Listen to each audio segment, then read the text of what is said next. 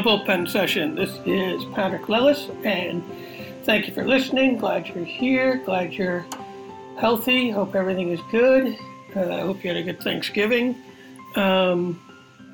Excited. It's weird to feel the end of the last month of 2020, and oddly, I don't think any of us had a normal holiday, but something about it felt, I like that holiday. It's my favorite Thanksgiving because it's whoever you shared it with. It's whoever you sat down and shared a meal with and gave thanks. That's the holiday. And so in some ways that is normal, regardless if you created a new tradition for yourself or not. But I hope you had a good holiday, and I hope as we venture into December, you're starting to get a sense of normalcy after 8 months of what we're doing here in the COVID world. Also feel a sense of optimism, I think, probably because the election is over and, starting to get the idea that we're going to get some calm in our day-to-day life, and also believe there'll be a vaccine in the next year. Not tomorrow, but soon.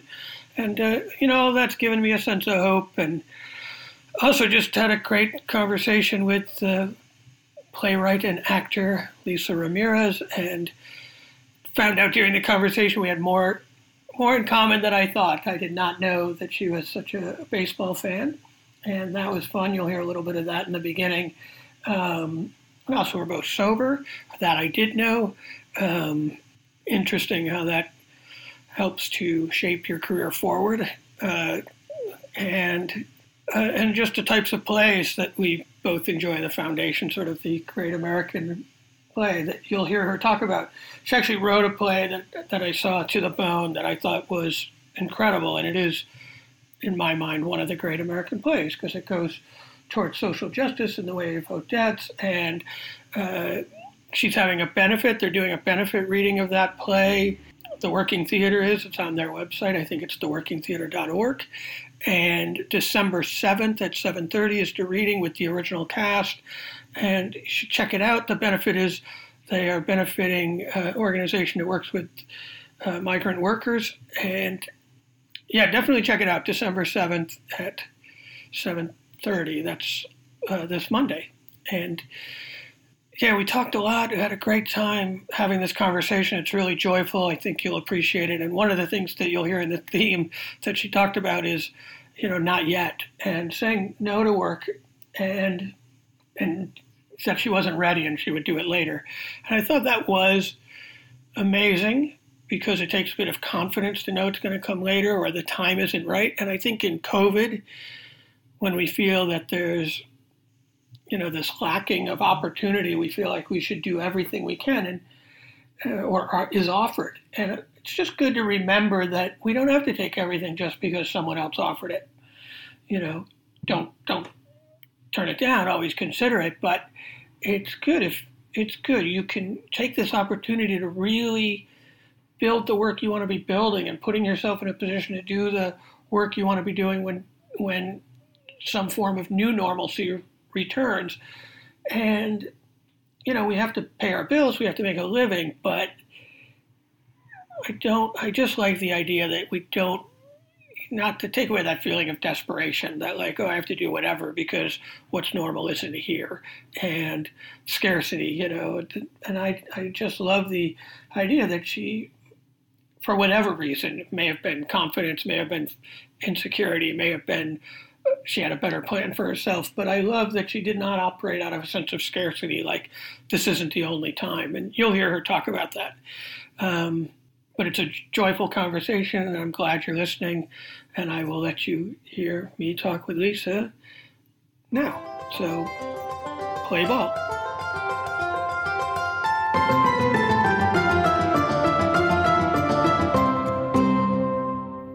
How did I come to Chicago? The company called American Blues Theater had not yet been formed, but Rick Cleveland was one of the best friends of a guy that I actually was involved with at the time, but we were in college together, named Dave Brooks, and he was a lighting designer.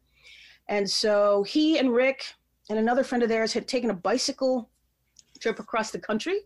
And it ended up being Rick's first play called Buffalo Boys. And Ed Blatchford ended up being cast in that, which is how he first became involved with those guys. Long story short, and Billy directed it, Bill Payne directed it. And the next step was they became a company. And for that show, I was living in Cleveland. Dave and I were living in Cleveland. He designed it. We drove to Chicago, built the show, watched a run through, drove back to Cleveland. And then when Rick, his next play, they became American Blues Theater, and we drove in from Cleveland. I designed the sound for that. That was called Dogman's Last Stand, which is kind of Rick's first real play. And Dennis Zacek was in that play. That's when Jim Lemming, I don't know if you know any of these people, but yeah. Well, Dennis, sure. Jim Lemming was also in it, and they kind of all, that company became a thing. But again, we drove in. I put in the sound, Dave put up the lights, watched the show, drove back. But at the time, we were both thinking about moving to Chicago, and it's a much longer story than this. But anyway, I ended up coming here. Dave went to do some internship somewhere and never came here. And I became a member of the company, the first female member of the company, and I was a stage manager in those days because you could get paid. But also, because it was a useful thing. It turned out to be just a really great way to be in a lot of rooms, watching how it all got done. So, and that company started, I think Chicago has a history of this too, but that got primarily done to do new plays, to do their plays, right? Because it was founded by one of the members was a playwright, and so we were always doing new work. We did Rick's work, but we did other work, and not always new work actually, but as it turned out. But it's certainly how I began looking at new work and thinking about new work with a playwright in the room. Yeah. And now I was curious. I mean, we met when you directed the reading of my play, and I was very grateful for that. And also I was just looking, going, because I knew that you were in Cleveland, and I thought, well, you could go anywhere, like your friend who took the internship and didn't go to Chicago. Yeah. How did that happen? And then how did you become a director for new plays? Well, it seemed the natural thing to do, again, as I was in a company that had a playwright in it. But then I was a stage manager for some years. And then when I decided, I was directing, but in Chicago, and I don't know if this is everywhere, but certainly in Chicago, people are going to call you to do the thing they know you do. So I had to stop. I was a union stage manager by that time. So I had to stop doing that and, kind of pushed to just direct. And, it was still is a town full of playwrights. And so I just began to know people and do readings with people. And then, of course, having been around, the old Victory Gardens with all the multiple spaces was a place where the entire community tended to cross, through that lobby. It was kind of an amazing experience as I think back on it at one point or another. And so, I started to work with these persons and these other persons, whatever, these different people. And then the opportunity to work on the staff at Victory Gardens came up. So I guess it was kind of accidental that I began to do almost all new work, but there's a company called MPAACT that I work with a lot, but that's also a playwright driven, a new works company, and it's does African-American centered work completely. So I did a lot of new work with them and with those playwrights. But then, as I say, Victory Gardens became the kind of the place I always was one way or another. And then Marcy McVeigh said, why is it that you don't work for us? Not as a director, but on the staff. And I began to work in the administration, and then had the opportunity to get a grant through the New Generations grant, or Next Generation, I can't remember what it's called anymore, the New Generations grant through TCG. And that kind of was a game changer. But, interestingly, by that time, I'd already been working in theater for, 17, forever. I think it was like 17 years, honestly. And it was, interestingly, or at the time, the first time anyone ever said, and this, to this day, I was like, wow, really? They said, so what is it that you want for your career? What kind of, and I'm a Midwesterner. I work for a living. I literally had never thought about the fact that I'd been working almost 20 years in theater as being my career. just wasn't a word that I used, you know? Right. It's a job. I'm working. It's my job. This is what I do. I work in the theater. And that was just kind of mind blowing to think about it to change the frame of how I thought about what I did. And I've never worked harder in my life on writing a grant and happily got it, which gave me a good opportunity at VG to direct for the first time on their main stage and to kind of get what turned into kind of a journeyman experience of running. Dennis took great, I think, pleasure in using the word mentee all the time because it was a mentorship. And just in his voice, that was just hilarious to hear. But yes, it was an opportunity that kind of really made it clear to me what I had been doing and how it was shaping up. And also, as I say, to put it in a particular frame. And interesting, what did the grant do for you? Because were you already working at VG? Yeah, but not as a director. I was working. Right. So how did the grant change from staff to like, hey, you can direct on the stage? How did the grant? What became specific to the grant was the opportunity to direct on the stage. I mean, it was about mentorship. It was about learning or being allowed to encourage and supported and doing X. And I wrote the grant so that part of it was that I would, and it's funny because when I was first writing it, I hadn't necessarily thought to put that in there, but I was encouraged by them. Don't you want to make that? And I was like, yeah, I actually do. And it became, I mean, I was a literary, it was a New Works Theater. So it was a very multifaceted grant. I did a lot of reading of plays and helping with, but it was about being kind of a journeyman artistic director. There was an associate artistic director, of course, in Sandy Shinner, but learning the whole job. And part of it was being in the room for everything and also directing, and juggling tasks while you, not necessarily being able to withdraw from the entire world while you directed, but making it part of the central to the job. Yeah. It's amazing. I think the grant, amazing, actually, yeah. Yeah, I mean, the grant's perfect for like bringing you in, like you said, being part of everything, which is what you want to do if you're going to run a theater someday, but also just understanding everything about the art and how it happens and how business decisions are made, let alone artistic decisions. Right, yeah. But I have to ask, it's such a great thing. How did, just the fact that she said, hey, you're always here, how do you not work for us? Like, there's a lot of people in Chicago that don't work there, or didn't work there, Yeah. So how were you, I'm curious, how were you forming that relationship? And it can be simple. It can be just, hey, I'm nice and I'm personable and I work a lot. I'm gonna go with that. But I honestly, because first of all, it was eons ago. So, and as I said, I wasn't thinking about how to build a career, which is probably a failing on my part. But I wasn't. I did work a lot, and I also knew, it is Chicago certainly then, and I think still to a great degree, but certainly then was very much a everybody knows everybody kind of community. And you kind of find yourself lifting a hammer here or jumping in to help somebody out there, and yeah, I cannot say exactly how it happened. But, Marcy is also just a wildly personable human being, talk to everybody, anybody, always. And I cannot say exactly how it happened. It just was one of those conversations.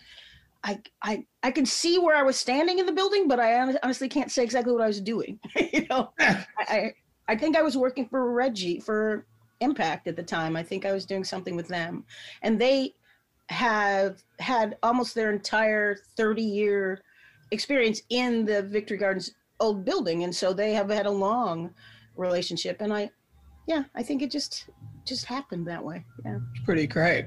And the American Blues Theater kept going. Did that become American Theater Company? Yeah.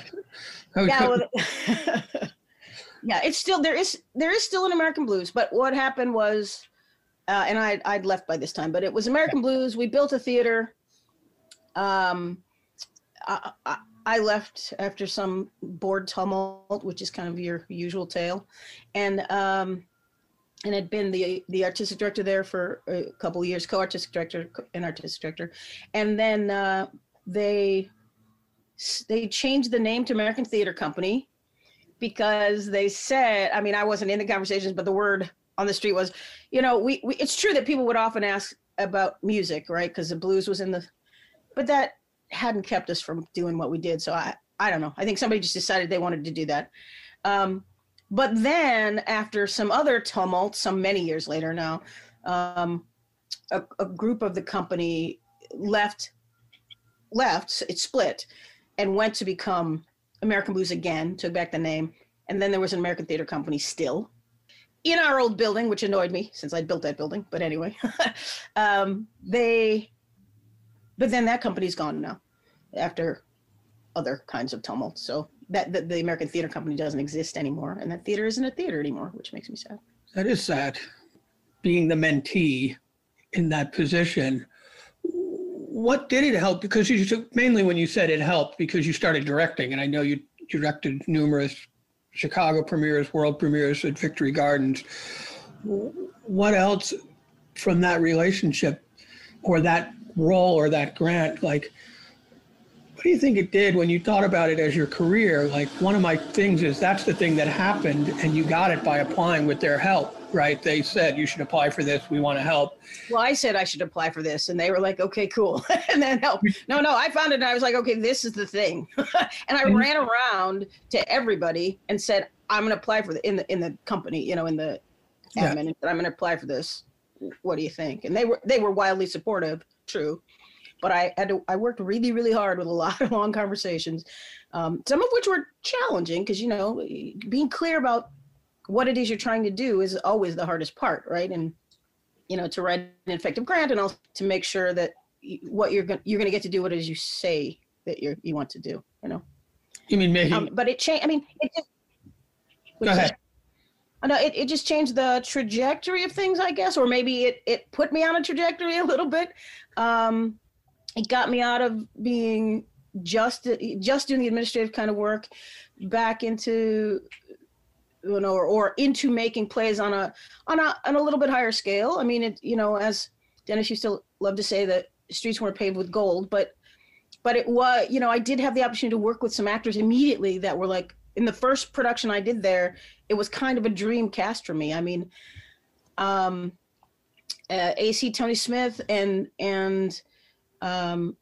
Sherilyn Bruce, and this is some years ago. I mean, obviously lots of years ago now, but it was still, these were some of the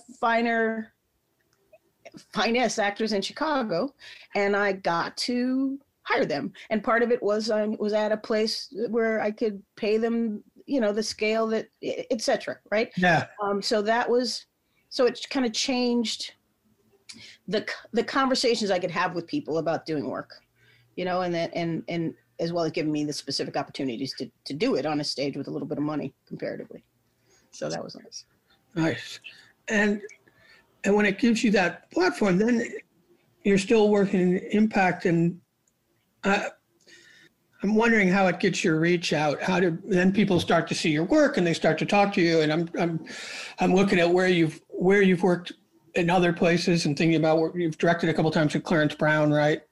Yeah, I mean, and that was that's because Cal, was a Chicago guy who went out there. And now, and it still took a long time to go there. And then a long time to go there again, which was a fascinating conversation for him and I to have like, geez, why has it been 10 years since you've been here? I'm like, I don't know, Cal, why has it been 10 years?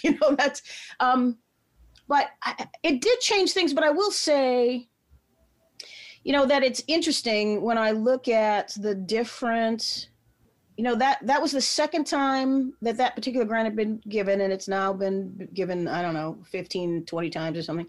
And there's always a little cadre of people in each grant year.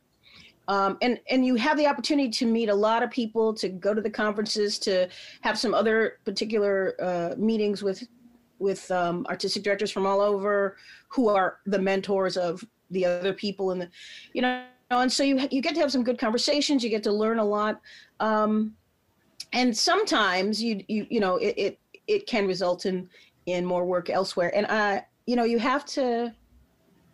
When I think back, again, I wasn't a careerist, not using it in a pejorative sense, but I wasn't necessarily saying I need to, go here and do this and build a particular kind of career. That was never my thing.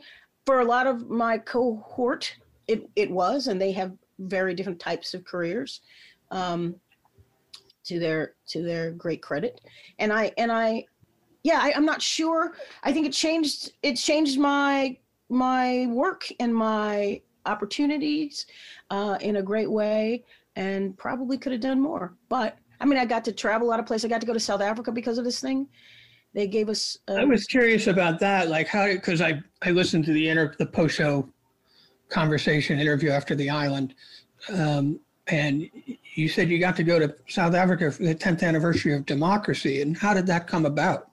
My God, where did you listen to that? You'll have to tell me later.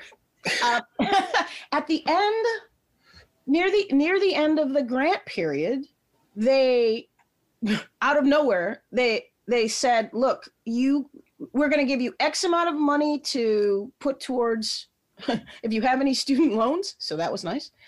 And where would you like to travel? Is there somewhere you would like to go? I can't remember what the wording was exactly, but, is there somewhere you would like to go, and why would you like to go there? And that was kind of it. And so I kind of wrote up a little thing and said I would like to go to South Africa because I truly believe in the power of stories and storytelling to affect our world.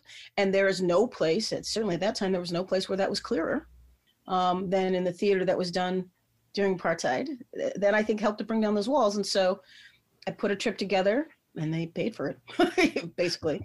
I put a trip together and got to go to Johannesburg and to Cape Town, and went around and interviewed various people who were running the main, the big theaters, the Market Theater, and I happened across, when I made the plan, it wasn't because it was the 10th anniversary of democracy. It just happened to be, which was also a fascinating thing to be there in that moment. I also was there while the Olympic torch was going through Cape Town. So that was kind of wild, And just coincidentally, I was in Cape Town when John Connie was in rehearsal there. And I had met him in New York when he'd written a play. Nothing But the Truth. Nothing But the Truth. And I'd written to him and told him I would, asked him if I could come and say hello. So I went to New York and we saw the play and said hello and talked for a few minutes and said I thought I'd be in South Africa. And he said, well, if I'm there, look me up. He happened to be in rehearsal. And I actually wasn't able to track him down, but I'm walking through the lobby of the theater where he's working. He was there and he's like, sit down, let's talk. It was, that was kind of fantastic. So a lot of serendipity, I guess, for some of the kind of most wonderful moments I want to say serendipity, but it's also about clarity of asking for what you want, right? I mean, you're like, I want to go to South Africa, but also I got lucky. I saw that play at Lincoln Center, and I got lucky because someone else who's much smarter than me sent me. And then I learned who John Connie is, and learned about the play, and then learned more history, and am grateful to this day that I saw that play because it opened up my mind and a lot more information in the world. How did you know to write and say, hey, I'm going to come see you? I just wanted, I don't know that I knew to do it. I just really, and it's not something I've done ever. I honestly, in my life, really, but I was very interested, as I say, in theater that was powerful in its specificity and its, in making political action possible or supporting political action. And of course, Connie was very instrumental in all of Foucault's work. And so I just had been reading and rereading, and South Africa was very much on my mind because it's the only place that in so many ways mirrors what our country, strangely. Not absolutely, obviously, but and being younger and a little closer to my more revolutionary days, I was just, it just seemed to me that it might be worthwhile, and I think that grant also made me think in terms of go ahead, take an action. Something good could happen. Yeah, and it's amazing, and I'm curious. Yeah, I think it's great to take the action. And I think it's funny when you say it, because I think when I'm younger, I was much bolder about who I'd reach out to and be like, hey, I want to come to your town and I want to have coffee, you know? Yeah. But why not? What do you got to lose? You know, it's funny. I don't know if I was bolder than I am now. I don't know. But I certainly in that moment was more actively interested in how I could make something work for me. And actually that's not quite true, but I certainly went through a period after that of being much less, I don't know, much more kind of ensconced in what was happening where I was and less in what's happening out there and what can I do to kind of bring it to me or bring myself to it or something like that. Now, the thing about going to South Africa is going there, all I've thought about since is how I can go back. You know, it was really an eye-opening experience in a million ways. And also just a beautiful country and huge. Like you look on the maps that we look at, you don't realize it. It is just amazing. I took a train from Johannesburg to Cape Town because I love trains. And it took like 2 days. I mean, like 2.5 days to get down there.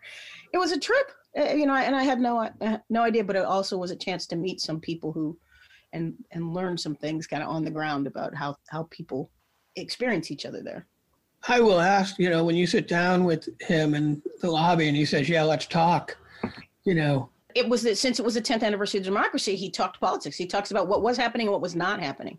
He talked about how things were not rolling out in the way that he'd hoped and that you would see, you know, he's talking about sitting in the, I don't know if it was parliament or, but just watching many of the commissioners just not paying attention, dozing, he was really kind of disgusted with how people weren't really taking on the charge to make deep changes. So he just had a lot to say about that. I guess it was much on his mind. Yeah. You know, and I said, well, I don't want to hold you. He's like, they won't start till I get back. And he was like, he literally talked to me for about half an hour or something. And it was kind of a great experience. Well, not kind of, it was a great experience and kind of eye-opening as well. It just made me think so much about how, you know, there's a first step, you know, look at us, we're going to have an election in a couple of days. That's a first step. If we make that one change, there's still a million things to do. And that's going to be the hard part, right? That is the hard part. Well, that's what I was thinking when you were talking about it, when he said that, because I think, right, we're in it's sort of disappointing that we're in another revolution, right? Because you would think we should have already made progress. That's like, wait a minute, have we made any? Have we made some? Like, what are we doing? And you're right, this will drop after the election. So let's, in the intro, hopefully I said that we had a great first step. It's hoping. But it is true. But then we'll be face to face with the second step. And that is really the daunting part. Yeah. The second step and the 100 after. Yeah. Just continuing to show up and do the work. Yeah. And what do you, I'm jumping, but it's going to tie back into what we're talking about. What are you working on besides? I know you're giving the tour in a little bit, but what are you working on now? And I know the pandemic shutdown is affecting everybody, but what are you working on now? Well, with MPAACT, we've been doing some radio plays. So going back and doing some reinterpretations or radio interpretations of some plays that we've done before. So I've done one of those, and I'm going to do another one in a couple of weeks, or actually around Christmas, I guess. I have somebody asked me if I was interested in doing the gin game. Don't know why, but you know, why not? But with two people who aren't even on the same continent. So like this is going to be a Zoom experience. So that's kind of crazy. That's cool. I don't even know what that's going to mean, though. I mean, honestly, I don't know how we'll do it, but we will. It'll be fun to figure out, I guess. Also going to do a former student of mine and wonderful, very talented playwright colleague who's finishing up her master's at OU. I'm going to direct her thesis project also going to be a Zoom thing. Again, don't know what that's going to mean. But we're in the middle of casting that, or we're going to be casting that in the next couple of weeks. We are in the middle, but we're going to do the callback, blah, blah. Yeah. And so basically kind of exploring what it is to try to make theater on screens. I mean, caveat for me, if it's on screen, it's not theater. I mean, if you're directing it for the screen, you're directing something that is, as a friend of mine pointed out, theater adjacent, but it's not. Yeah. And, but making something is good. Being able to make something is good. So we'll see. Yeah. Yeah. I feel like very few people are, able to do live, and we sort of have to be intentional just about how are we going to continue to create and tell stories. And I like this. I like Zoom. You're doing multiple continents. I was proud that we had a 10-person play with 6 states represented, but you're going a little bigger. But I do feel that. I feel like it's a little bit of a Band-Aid, because we have to, in hopes that it will restore back. I'm feeling like it will at some point. But the question is how long, it's when. Yeah. And meanwhile, we can't just wait. It doesn't make sense to just wait. I'm going to ask for my selfishness. How's the audio plays working? Because I'm thinking about that with the farm. I think I've enjoyed the podcast a lot, and I'm trying to think what's the best way for people to experience new work. And I was thinking, maybe we'll do the radio play. Are people, the production's one thing. Are you getting listeners and people checking them out? I don't know. They literally just launched last week, and I haven't checked in to see how it's going. You can look them up. It's MPAACT. Look them up and see what's there. MPAACT. Yeah, I'm not quite sure. I did listen to the first one at the launch, and it was effective. I heard the story. And I happened to remember the play. Not happened to, of course, I know this play, but it was some years ago. But I'd forgotten how much I liked this play, and I liked it again. And I was like, oh yeah, okay, so that worked. I haven't listened to the completed version of the play that I'd done, which is called Black and Blue, which is a play that I just directed I guess 2 years ago now. A 2-character play about Black police officers in a Black neighborhood, and kind of the trauma of the experience, both for the community and for them. And it's a really interesting and powerful piece. I'd listened to kind of a rough cut of it, and I'm like, all right, we'll see. I haven't listened to the final, even though it's done. I just haven't had time. And I'm really curious, because it's a really visceral kind of piece, because you're basically on the road with these guys for an entire day, and a day in which it very much something very similar to the release of the Laquan McDonald tape has happened. So a lot kind of pops off in the community.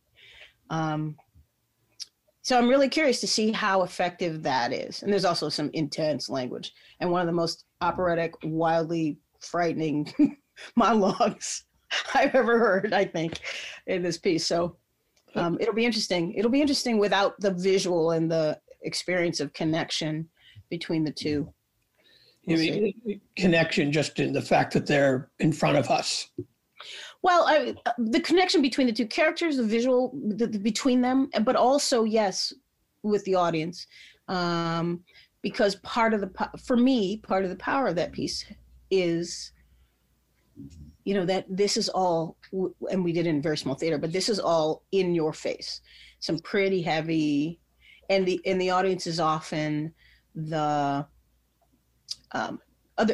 third character, or the other characters, whether they're that the police officers are confronting or engaging with. And so, I'm not quite sure how that's gonna play. So I'll be interested to check it out. Cool. Yeah, I think it sounded good to me, what I heard, but I just, in terms of the overall, Yeah. Well, I look forward to checking it out, because I'm also just now starting to go and listen to audio plays, because I had the idea. I thought, well, I better see if it does what I want it to do, because it is a different art form. It's a different craft, Yeah. And it's funny, because we're not approaching it like radio plays from, the 1920s. It's not like you got a Foley guy and you're listening to the feet walk in, it's not like that. It's got some red stage direction, and it's got, so it's more of a kind of a fully teched reading, if you know what I mean. Yeah. No, that's what I think I'm aiming for. Yeah, because I don't think I need the footsteps and the right. But it does have music, and it does have, the way we're doing it, but music is very much a part of what they do at that MPAACT anyway. But it does have music and that kind of thing, but it doesn't have, and some sound effects, some necessary sound effects, but it doesn't have, we're not trying to say, and they open the door, none of that. No, good. How do you, it's interesting. I'm curious, what do you think, since we talked and you were talking about, that was a long time ago. And what do you think you carry into the room now with you after that you may not have when you were starting this journey? That's so funny because of the questions you were saying. Yeah, we kind of want to talk about these things. That was the one we're like, oh man. Yeah. All I could come around to again and again was experience, but that is like the vaguest possible thing in the world. But I think maybe, I think that I think I have more patience. Well, I'm not a patient person at all, but I think I think I have more patience. It's easier for me to be patient in terms of making more space for people to get where they need to go. Whether we're talking about, just during rehearsal or even in production meetings and things, I think I probably have a little bit more patience or I'm better at having patience. I don't know if I actually have more patience, but I'm better at having patience. I think, I honestly cannot say that I've ever felt that I had anything to prove. I always thought that, okay, because I've never been insecure about my own power, so to speak, which isn't to say I ever thought I was, like I'm a power wielding maniac, but I honestly have never felt insecure about thinking, that I would be able to get what I wanted done in the end, if you know what I mean, which isn't to say, you always get what you want.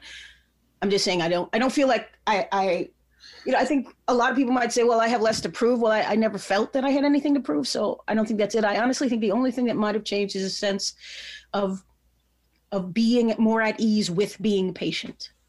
Yeah, it's funny. I like that. It's not that I have more patience. I'm just more at ease to trying to have, acting as if I have it. And the patience is people getting on board, or for people to creating the space for them to be able to collaborate equally or proactively. Probably that. Probably. I mean, I have, because I've had the opportunity to see so many more people and learn with so many more people and teach a lot of people as well, I've had the opportunity to become much more aware of all the different ways in which people have to create their own paths to things, all the different ways in which people understand things or fail to understand things. And I am much better at, I think I'm much better at kind of, it's funny. I say to my students, directing students, if you want to know how many ways you might have to figure out how to say something, when you walk into your first rehearsal, look around the room, count the number of people, and that's how many ways you might. And I say it half jokingly, but I do think that is one of the things that you need to know, is that that we all bring different things to the table. We're all walking in the room and standing in different points in the room, and therefore we might need totally different explanations or ways into access an idea, a moment, whatever. So maybe that's it. Yeah, that's great. And I think it's true to realize, that's the thing as a director, right, is nobody works one way and everybody works differently. And you have to figure out how you're going to work with all of them, together. Yeah, it's funny. People think you know, directing, you come out of the room. I tell people, you come out of the room. If you've been working all day, an 8-hour day, a 6-hour day, you can be exhausted. People are like, what are you doing? You're just sitting there. I'm like, I have been thinking so hard all day, you know, endlessly in a million different ways. That is work. Yeah. Yeah. And I'm backing up a little bit because I think you just went to undergrad, right? Yeah. Yeah, me too. And it was. Although every year for like 30 years now, I've been thinking, maybe I'll go to graduate school. Hey, I'm not kidding. I literally am looking at next year thinking, maybe I'll go to graduate school. Yeah. You know, and if you want to, but at what point it's funny to say, like, when I hear you say, oh, I have nothing to prove, because I do, that confidence is great. And to have that. But at some point, when did you start directing? Did you do it? Because when I hear I showed up with that, I built that show, I sound designed that show, I stage managed that show. At what point did you say, you know, I'd like to be the director? Well, you know, you don't know. I directed the first show I ever directed when I was like 12 in junior high school. So, and my family will tell you in a minute that I was telling people what to do, you know, when I was 5. So I think I always wanted to be director. Now, I didn't ever want to make theater. I always wanted to make movies. I mean, as a kid, I did theater because you could do theater, but I never thought I would have a life in theater. I was building American Blues Theater and having a conversation and saying, oh, I guess theater is what I do. I just had this conversation with Bill Payne, actually. Like, yeah, I was like, oh, yeah, I guess this is what I do. And it just takes a little while to realize that. Yeah, because you're just working, right? And also, when we were kids, there was only film, and it cost $1 bazillion to make a film, whereas you could make theater for $1.98, and that is exactly what we did for a very long time, you know, with 6 coffee cans. And you know, certainly back when I first came to Chicago, the first things that we did were in little tiny storefronts, you know, that were grimy and barely theaters at all. But it was also a very exciting time in Chicago where the off-loop theater thing was exploding. Steppenwolf had just done Balm and Gilead in New York. You know, I mean, things were happening. And so you would go into these little holes and people would pull up in, you know, very fancy cars and drag their furs in because they thought maybe someday they'd see, you know, Malkovich before he was Malkovich or something like that, you know? Right. Everything was alive with excitement. Yeah, it really was. And so it's just a natural progression. You're like, I'm 12, I'm in Chicago, I should direct next. And it was just, but that really does sound like that. It sounds like it was natural to do. Like that's what you were going to do. Yeah, I think so. And it's funny. Yeah, again, because I don't think I was ever consciously thinking about doing it, but it was the thing that I was going to do.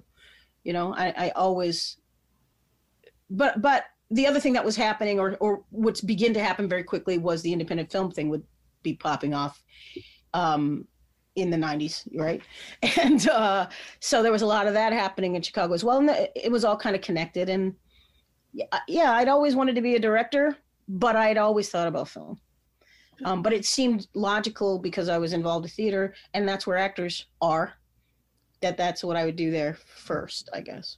Yeah, I want to say I share that with you. It's funny. I think, you know, we're within the same age, if not exactly.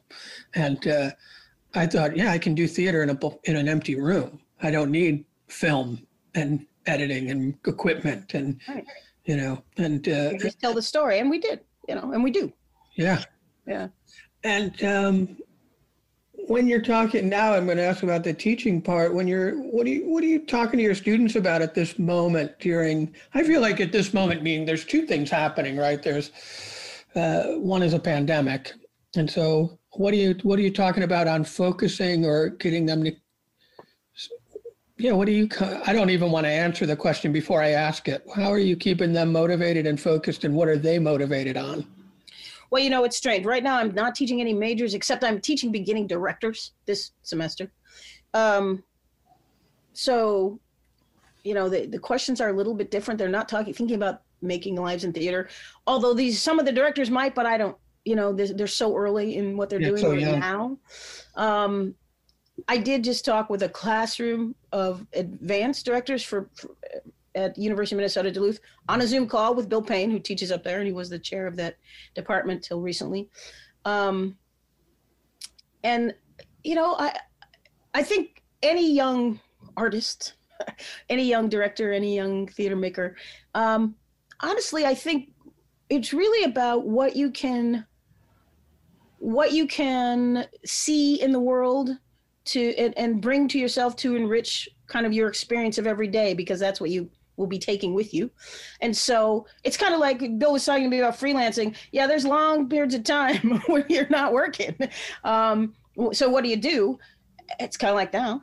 I think for me, I kind of go out of my way to make sure that I'm paying attention out in the world so that I don't miss moments that uplift, moments of beauty, very, very kind of day-to-day moments, whether it's kind of the look of my city, I'm looking up the river at something and the sky happens to be a particular color. I'm going up Lakeshore Drive and the waves are crashing in, or I tell them, or go to a museum or go do things for yourself, whatever it is that makes you happy. Lately, I've been kind of listening to people read poetry, not everybody, but, only because seeing things, like having a moment to see things differently, to see the world differently, to give yourself those opportunities, because they keep me feeling like there are possibilities in the world. It's not all doom and gloom.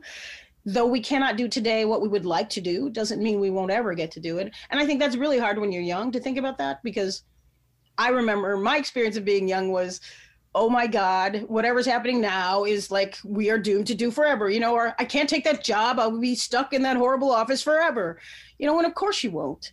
But that's how you feel when you're young. You can't. It's hard to remember that there's a lot that stretches before you because you haven't seen that yet, And so that's kind of the thing. And also that for young directors in particular, young theater makers, that success looks all kinds of ways. I think that we also sometimes can mess ourselves up by being comparative about what we're doing, comparing ourselves to other people. And also not seeing the opportunity that can be found in places you didn't even think to look. And so, I guess being open-minded and not creating prisons for yourself, I guess. Yeah, I think, it's interesting. Even you talked about the early grant and saying like, oh, those cohorts all have different careers, and like everybody's journey is different. And, right.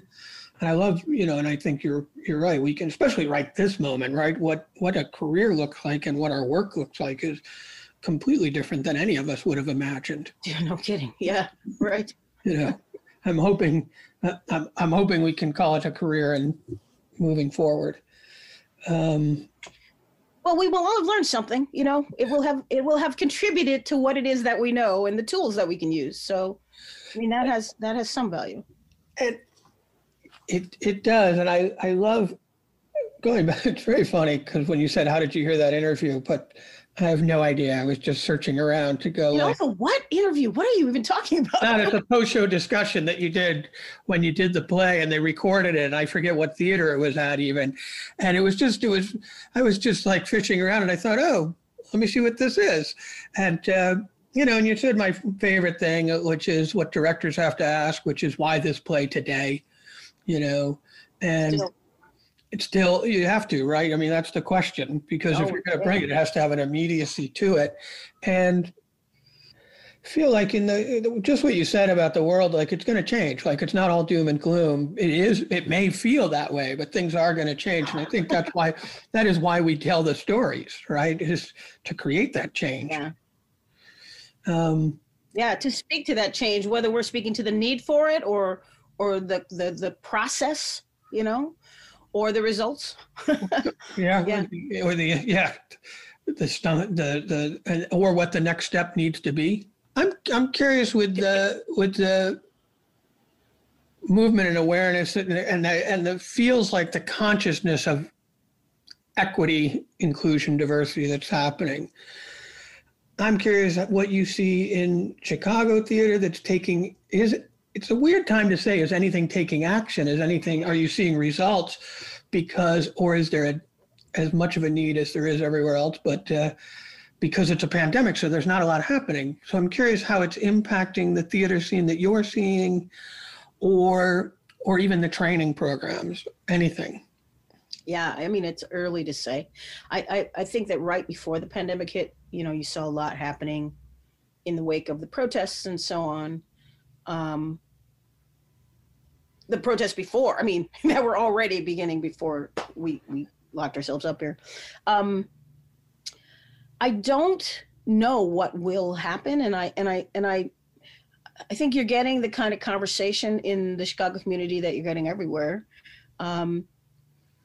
Speaking as someone who's heard an awful lot of these conversations, I will be interested to see if there is actual fundamental change. I think it's too early to know. I think there are people who are very interested from all camps in there being real change. But that doesn't mean we'll have to see if people really have the stomach for what it means to make those changes. Because it's going to mean gutting certain systems. It's going to mean people, this is the hard part, people stepping aside to make way and give place to others. And that's a real challenge to really do that, as opposed to saying, as many kind of diversity programs have done, we're gonna make this place for you, but then we're gonna make all the decisions about what it is you do in that place, and so it's a challenge. It's a real challenge. And I mean, that's kind of America right now. Are we really, really, really going to look to make fundamental change? I don't know. I think it's the only thing that will, in the long run, save us, not to be too dramatic about it, but in the short run, I'm not sure. It's hard to hear. It's hard to hear when you've heard a million times of people's intentions. The road to hell and all of that, right? So. Well, yeah, I'm asking because I do think it's hard in the pandemic to know if we're seeing action or not. I have a phrase that's like, saying to a friend of mine, don't tell me what you're going to do. Tell me what you did. Because that's good. Because I feel like we have, as we started about talking about revolution and change, like we've seen this earlier, but I was curious. I feel like, Chicago's interesting because it's like this, it is sort of the original, I mean, New York somewhere or whatever, but when you came, the storefront theater, the start your own company feeling of this community. And I'm like, right, it's that grassroots thing that then grows. And I'm like, how does Chicago how do you keep that spirit going and continue to be inclusive, growing, equitable for all? Well, I think the one thing that is happening everywhere is a shakeup, because the ground is, the rug's been pulled out from under everybody. And so the exciting part is that it is possible in this moment to rethink everything, because we have to rethink everything. The question is, what will it look like, when we rethink it? And that's from top to bottom. Our economy, all of the buildings that are going to be, all the space that is going to be available, because companies have been working out without using it. And many of them have already said, we're not going to use this space. We don't need it. So what does that mean? I'm just talking, but, it means there could be space to create all kinds of cultural incubators if you could get the powers that be to allow that to happen, because you can't charge what you charged, the rich people or the big companies for that space. But if it's just going to sit there, why not let it be used for something at a fraction of the cost? The problem, of course, is, among many, I'm sure, that, writing off the space is sometimes something people prefer to do rather than let it be used without making top dollar for it. And there are a lot of neighborhoods all over this city where you're like, why are these storefronts empty for the last 10 years? Because that guy can write that off. Yeah. So again, there's just fundamental challenges to really being able to think creatively about what's possible in the cities everywhere. And certainly in the cultural community, it's no different. Yeah, I think that's, it's funny. I've been having conversations with people where landlords in New York, and that's the write-off thing they talk about. I'm like, well, at some point, it's always better to do something. And if you're going to invest in the city coming back and being rejuvenated, then let us create opportunities for people to gather and create. That's the question.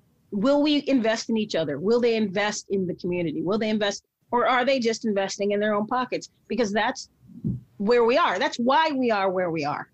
Because the thing that has been most elevated is just about one's own, getting ahead in your own pocket, and not the community that you're in, not the society that you're in. And that's our challenge, right? How do we change that? I feel like we should all go back and watch a bunch of the old Westerns where you could see the individual and the society facing off, and where the good guy generally was with the society, like in the end, even if he had to be dragged over there. I don't know. I actually have to go and watch some more of those to see if that really holds up. But that's how I feel about them. That's the fundamental American question, right? The individual versus society. That is it. I think. That is it. Yeah. And since we're in a collaborative art form, I personally like to invest in each individual in the story and that their voice matters. But it's best when I'm working with a community to tell that story. So, yeah. I mean, but that is an investment. If you invest in each individual, you are investing in society. That's, as opposed to investing only in yourself, regardless of what happens in the society, That's right. So you can't make theater if you do that. I guess some people can, but generally speaking, you cannot make theater if you only do that. And if you want to make theater, why would you? I'm always surprised, but if that you would choose to be in a world where the point is the community, making something with people, if that's not how you feel about it. But that's another conversation. That's another one. So on that, because I'm going to let you go, but in case you talked so much and you said great stuff, but if you had anything, since I sent the question, if you thought of any advice you wanted to bestow, I feel like I should ask that. And you may have already said it. Yeah, I said it. Yeah. I mean, just be open to the possibilities, and keep your eyes open in the world. I honestly think that that's it for the moments of beauty and power, because they're revelatory.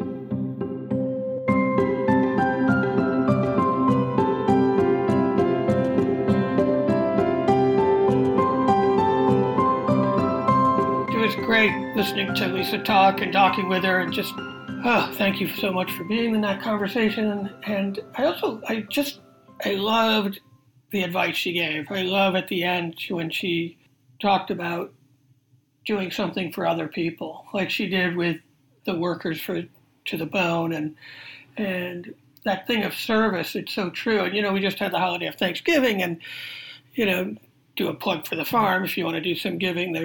We're doing our end of our year campaign. It's on our Facebook page, Connecting It with Giving Tuesday. I also know that a lot of people are struggling, and because of COVID and lack of work, and if you can't give, to the farm, it's totally understandable. It's appreciated if you do. But you also don't have to give money.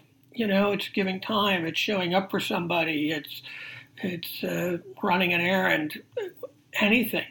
That act of getting outside of yourself is really important, especially in a industry where it's focused on individual, what am I creating? What am I doing? And the best way is to get out of yourself and do something for someone else. I really appreciated that Lisa shared that. And, I loved a lot of the conversation, and I'm going to remind you just to check out the benefit of her play, To the Bone, the Working Theater, December 7th, 7:30. Also, the idea of giving. Sunday is the Farm Theater's grad school audition workshop. If you or someone you know is auditioning for grad school, tell them to email us at education@thefarmtheater.org. And there's like 2 spots left open, but it's free. And since it's online, like a lot of the auditions are this year, we will, you don't have to be in New York to do it. You can do it anywhere. And I'm looking forward to that. It's something we do every year, and I'm so glad that Scott Illingworth volunteers his time to share his expertise as someone who auditions a lot of people because he works and teaches at NYU grad acting, and really glad that he's open about the whole experience and the value of grad school and whether it's right for you or what you're looking for. It's always a good experience. So if you know anyone who's interested in that, that's Sunday, and they should send us an email and we'll hook them up. And with that, in the spirit of generosity, thank you for everybody who's been listening during COVID. It really, makes me happy to know that we're still having the conversations. We're having a larger conversation with it, staying connected with our community, and appreciate you recommending it and sharing it to other people. And if you're looking for something generous to do outside of yourself, you can always go to iTunes and give us the 5-star review. That has helped people find us. And I hope you have a lovely December and enjoy as we start to head towards the end of 2020 and see if we can find some normalcy. And with that, we're out.